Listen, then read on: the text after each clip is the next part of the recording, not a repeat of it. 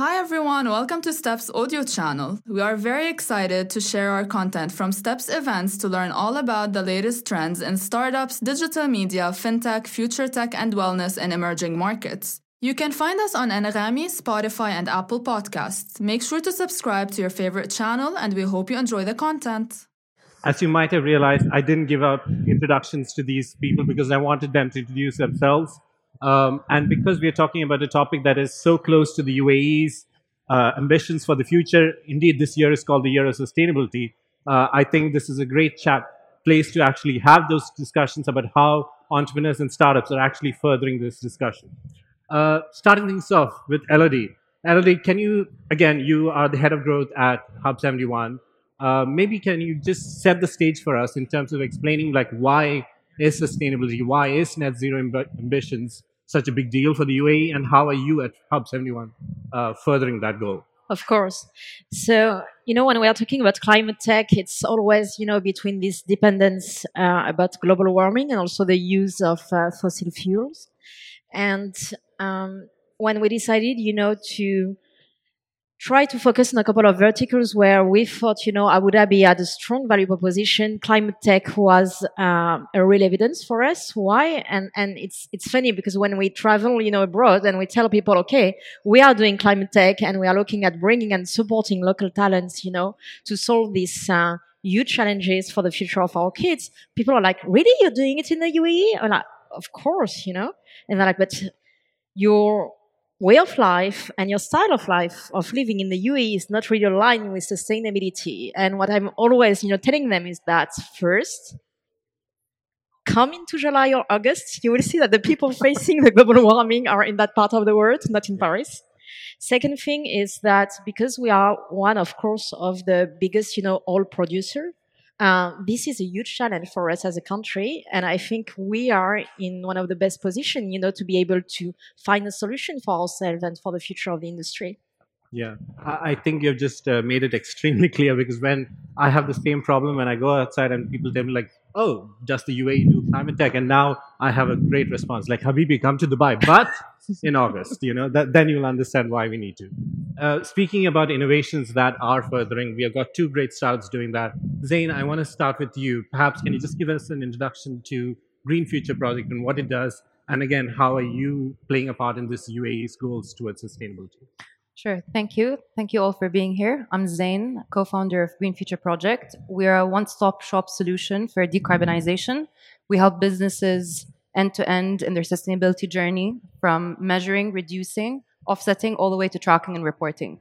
So we're here to build our portfolio of climate solutions across the verticals that we support, which is mangrove restoration, forest protection, and renewable, and help businesses offset their emissions and reduce their energy consumption and carbon auditing. Thanks, Zain. I'm going to come back to you, of course, but first, Denise, Arkarif. I got the name right.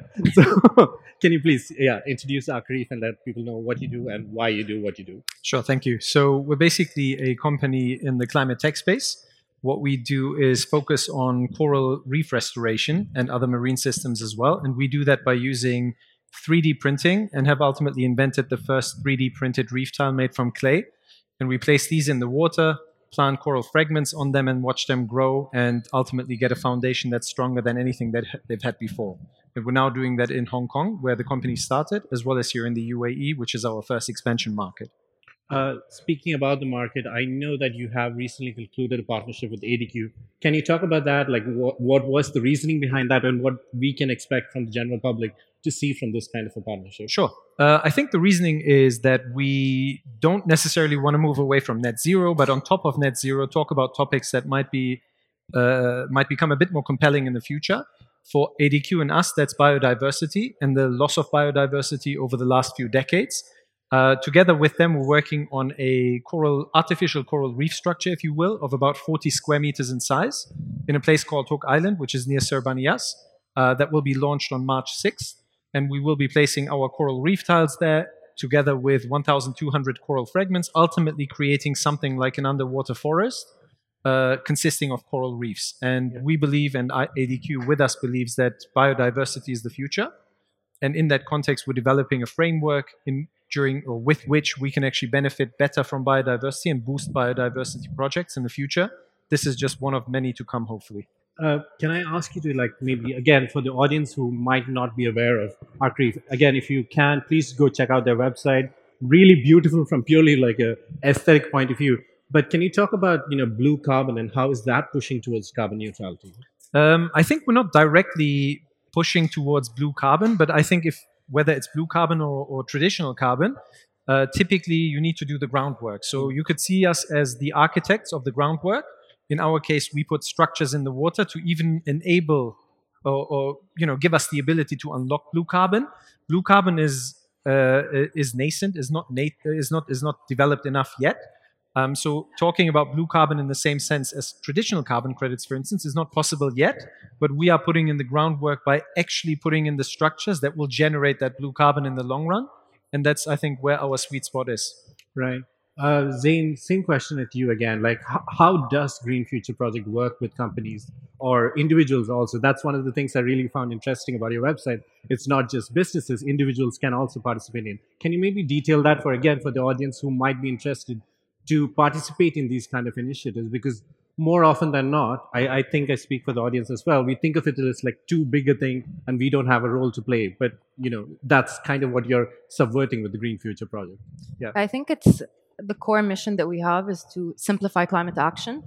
And that's our motto. So our platform is a software, and our model is that we're a SaaS. So we have subscription services for individuals, even though that's available. Our main focus is businesses because we think that's where the actual scale can happen. Yeah. So with the different off-the-shelf solutions that we've developed to simplify businesses engaging with sustainability solutions, companies can measure through carbon audit and energy management. So they can do what we call the insetting, so to reduce their internal emissions and do their housekeeping, almost like a health check of the company. And based on that, they can set KPIs in order to offset their footprint with both carbon credit solutions and nature-based solutions that include coral reef projects as well. Although carbon credits and the carbon credit market is super important towards reaching net zero, we also believe that there's a lot of nature-based solutions in the blue carbon space that are impact driven, that one day will have the accreditation certifications to be credits, but that are as valuable and as important. So we provide this portfolio of climate solutions, and our goal is to finance and scale these solutions through accessing businesses CSR, ESG capital. So we're in the UAE at the moment. We have one partner that we're working with, which is Azraq for the Oceans. And we have a couple of projects that we're working with in the mangrove space and the blue space to help with the auditing and certifying in order to have them on our market. Right. Elodie, back to you again. We've heard two very different concepts, if you want to call it, but all furthering a singular goal. From your perspective at Hub 71, what are the kind of trends that are happening within the space? What should entrepreneurs, investors be looking at when they consider these projects, these initiatives, so to speak? I think, to come back on the two solutions that were proposed here is really, these two founders are really the example of why we are so proud of our community in Hub 71. Because on one side, you have Arcreef trying to develop hardware solutions to face this huge challenge. And on the other side, you have a Green Future Project, working on how through a SaaS model, you can make this offset, possible and as simple as possible. So I think what we are really trying to do, in Hub 71, and also it's how we can use, the UAE to really bring that technology with us at an early stage, to partner also with the other players. In the case of Arcreef with ADQ, we were very closely with the R&D department in terms of deal flow and sourcing, with Kizad also for the manufacturing side, and really come all together, as one player to be able to attract these companies and to help them grow and really to go from Abu Dhabi to the world. So to be able to support this kind of growth, which are not, I would say it's not the easiest, when you want to target climate tech, that's not the easiest companies to scale, because we're not talking about B2C e-commerce kind of platform, it's much more deep tech, much more hands-on. And the time to market of getting such a product, is of course longer than a B2C product. So what we do is that we bring the ecosystem to be able to, and I know each time I'm using that word, I really hate that word ecosystem because it sounds such a busy word, but that's what we do. Companies does need in that field, in climate tech, can't rely on a 2 or 3 months program to scale. This is not reality. So what we are doing is, of course, onboard them for these kind of programs, but after build the ecosystem around them with access to market, access to talent, especially when we are talking about labs, and access to capital, of course, and investors to be able to help them grow for their journey. And again, this is not a 2 month journey; it's several years journey. Yeah, it's you think about the long term, and I think that's what makes this program, or at least this platform that you're building, unique. I kind of want to get the audience involved, but just to understand, who is here. How many of you are entrepreneurs working in this space? Not a lot. Okay, few. How many are investors or like looking to work with companies in this space? Okay, cool. I think I see more founders here, so I'm going to stick to questions relating to founders, and maybe this will be more of use to you guys. Zain and Dennis, kind of like want to target you guys. Take us through the process of starting up the company, and the process of growing it to where it is today. How difficult, how easy has it been? Any specific challenges that you remember, and how did you get past them? Anyone can start. Zain, if you want to. Trying to locate which part of that journey to go. But just the process, I think. Yeah. So my personal background is in the impact space, and it was more comms and marketing oriented. And I met the founder and CEO, Pietro, when he was shooting a documentary on deforestation in the Amazon rainforest. And I was working with the Museum for the United Nations on a project in Jordan. And it was COVID, and we all kind of met online digitally, and we built our first MVP, which was a digital product, saying like, how can we create something that's so simple in the same way that like Spotify, has a subscription but engages users to pay a small fee and support the biggest project. So that's where it started until it evolved into the B2B model and the SaaS model that we have, because we realized that there was a lot of demand from companies, and we wanted to provide the supply. So it wasn't something that was born in a vacuum. It was a bit of a journey, and also understanding the whole climate and climate tech space. I think a lot of times when we explain what we do, people find it very complicated. And the reason for that, I think, is that because the problem is so complicated that the solution cannot be so simple, right? So sustainability is multifaceted, and every single thing that we do in life and every vertical of industry has to do with sustainability. So every entrepreneur, in a way or another, I think, with the use of imagination, and can integrate sustainability into their model in a way or another. And I think that's where the future should head. Can I just drill you on one point that you mentioned? Because the solution is, or like the problem is so complicated, how did you explain it to people? How did you get around that particular problem? For you personally, honestly, yeah. So, I think being in first of all, I think being on a stage like Hub 71 and being in an ecosystem like that, you're speaking to like-minded individuals, you're speaking to other startups. So our business model is SaaS at the end of the day, so that's relatable. So it took us a while to understand how to break it down and kind of like reverse engineer it to something that's relatable, in the same way that you would explain like fintech, right? Yeah. And I think or crypto, even though that's not so accessible still to a lot of people. So it's just a matter of understanding how to communicate it to the right audiences. And I think with the rise of ESG in the UAE and the net zero goals, it's becoming more and more paramount for companies, and it's less of a niche now. So companies have a CSR. CSR is almost like the past now. So they have their ESG department, their ESG managers. It's something that's more pronounced, and you have people that are dedicated to make sure that they drive companies through that whole journey, no matter in which industry. And scope 1, 2, and 3 2 years ago was foreign to people when you spoke to them, and now it's becoming more part of the ABC of a company, if you will. So it's also time and knowledge and awareness, and this is our role as well. We educate, so we do the whole step back, like, okay, let's explain, let's measure, let's help your company and create a culture which helps employees understand as well, and make that sustainability as part of the culture. I just want to like the 3 points kind of what I got from Zain really is one, make it relatable, make sure whoever you're talking to understands what you have to say. The second thing is actually so true: speak to the right people, don't spray and pray, target your audience, if that makes sense. And three, yeah, take advantage of the momentum, like you rightly said. Sustainability is in the media space, if you want to call it. Now people know about it. The key is to make it relatable so that you hook them in. Dennis, same question at you. Sorry, I'm just like Yeah, no worries. making it as interactive as possible. But again, challenges that you faced when starting up the company, getting to those customers, those partnerships going. Maybe it'll be of use to the founders here. It might be a bit different because we started as a research project at a university. So that in itself is a challenge, because it's very rare that university projects translate into something that's for profit. I think for us, overcoming that initial challenge was basically the initiative of Brico, my co-founder, who decided we're going to set up this vehicle, ArchiReef, as a way in which we could actually communicate what we've done at university to the world, and maybe spread it and scale it faster that way. So that was maybe one element of initiative that many other university founders, if you will, don't really go through and don't really approach that way.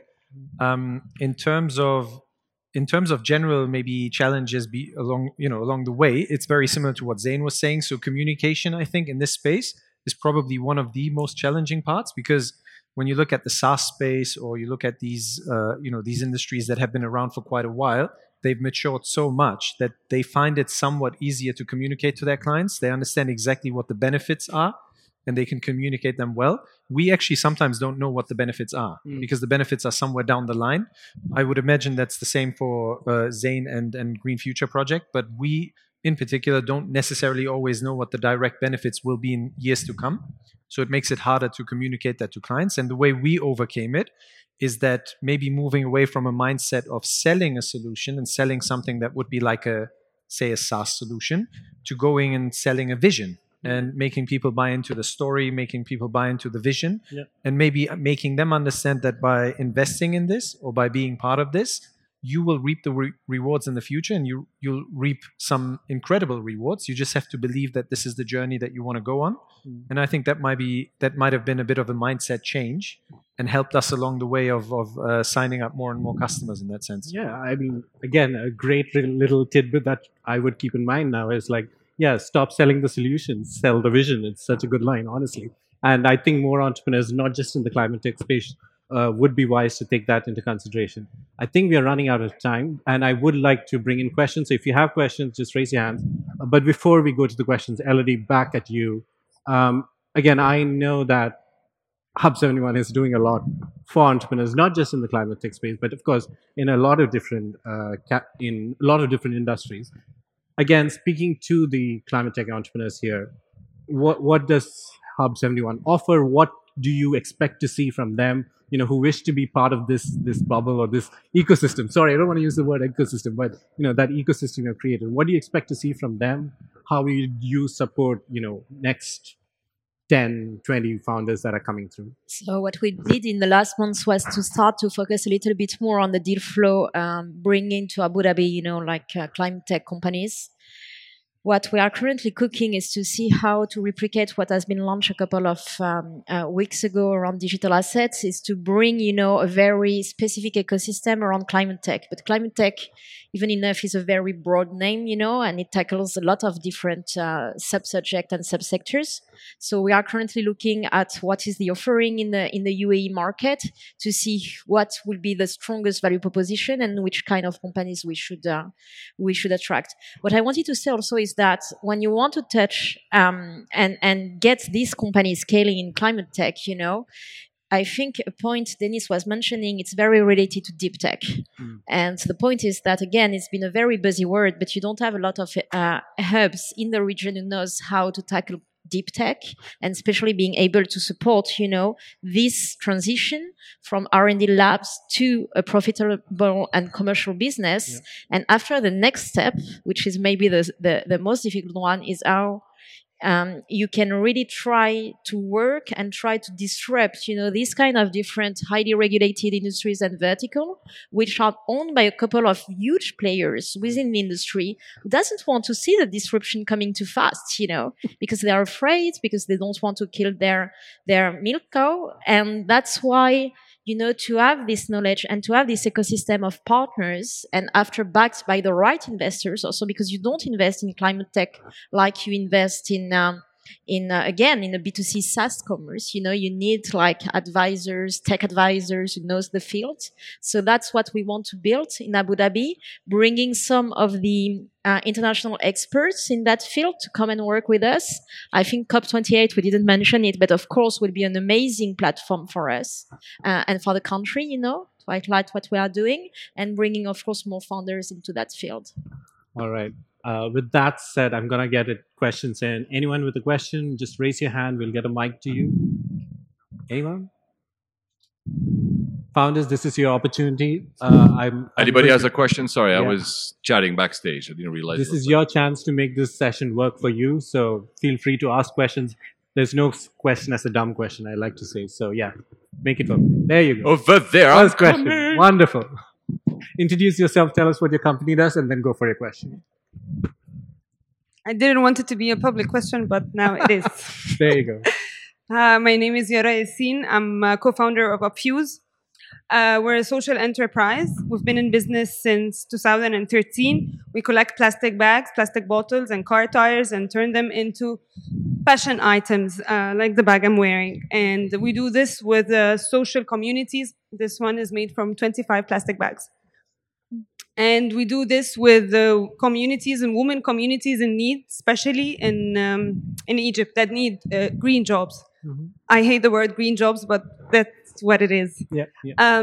So my question for you, Elodine, is you're talking about green tech, and we're doing a green product, and we've been waiting for this moment for a very long time. I mean, since 2013, when you tell someone that you're collecting plastics and creating fashion out of it was something so visionary. And in 2017, it's starting hyping. And we've been the official producers for the giveaways for COP27, for example, and so many more. And now you're saying green tech. Does this mean that the, let's say, green products will not be as attractive? I don't think that we can say that they are not attractive. What is true is that because you're mixing two things. On one side, it's true, it's the green aspect of your product, but on the other side also is the social impact entrepreneurs. I think this has always been, a trend and a notion which has been very, very near to the UAE heart. Because we saw a lot of, especially with Expo, also a lot of initiatives around social impact entrepreneurs. I think also that when we look at the countries which are surrounding the UAE, we are very blessed to be in a very mature economy and a very stable to live and grow and raise our kids in a very stable economy. But we should not forget to give back around us. And that's why I think we can leverage, the amazing different platforms and hubs, tech hubs, the UAE is creating and also developing to be able to support, the entrepreneurs from these different countries. So no, definitely I think it's much more positive than that. And again, as I was saying, I think COP28 will bring phenomenal highlight on these new subjects. We'll have all the different experts of the world, coming to Dubai and Abu Dhabi to be with us. So it will be definitely a great time for this kind of projects. Yeah. I just want to add, by the way, there are plenty of programs in this space. Check out C3 Pepsi is coming up with the Greenhouse Accelerator program. Apply. There are programs to support you. So yeah, it's just a question of applying, making yourself known there. So I think there's another question over there. There's a question here. Yep. Yeah. There's a microphone already. Yeah. Oh, yeah. Yeah, thank you. I'm Jack Jendo. I'm founder of Brain Digits. I worked with many international organizations and companies to try to scale from focusing on profit and customers to focusing on the social impact that they are making. But I had a challenge here when I was talking with all the startups and entrepreneurs.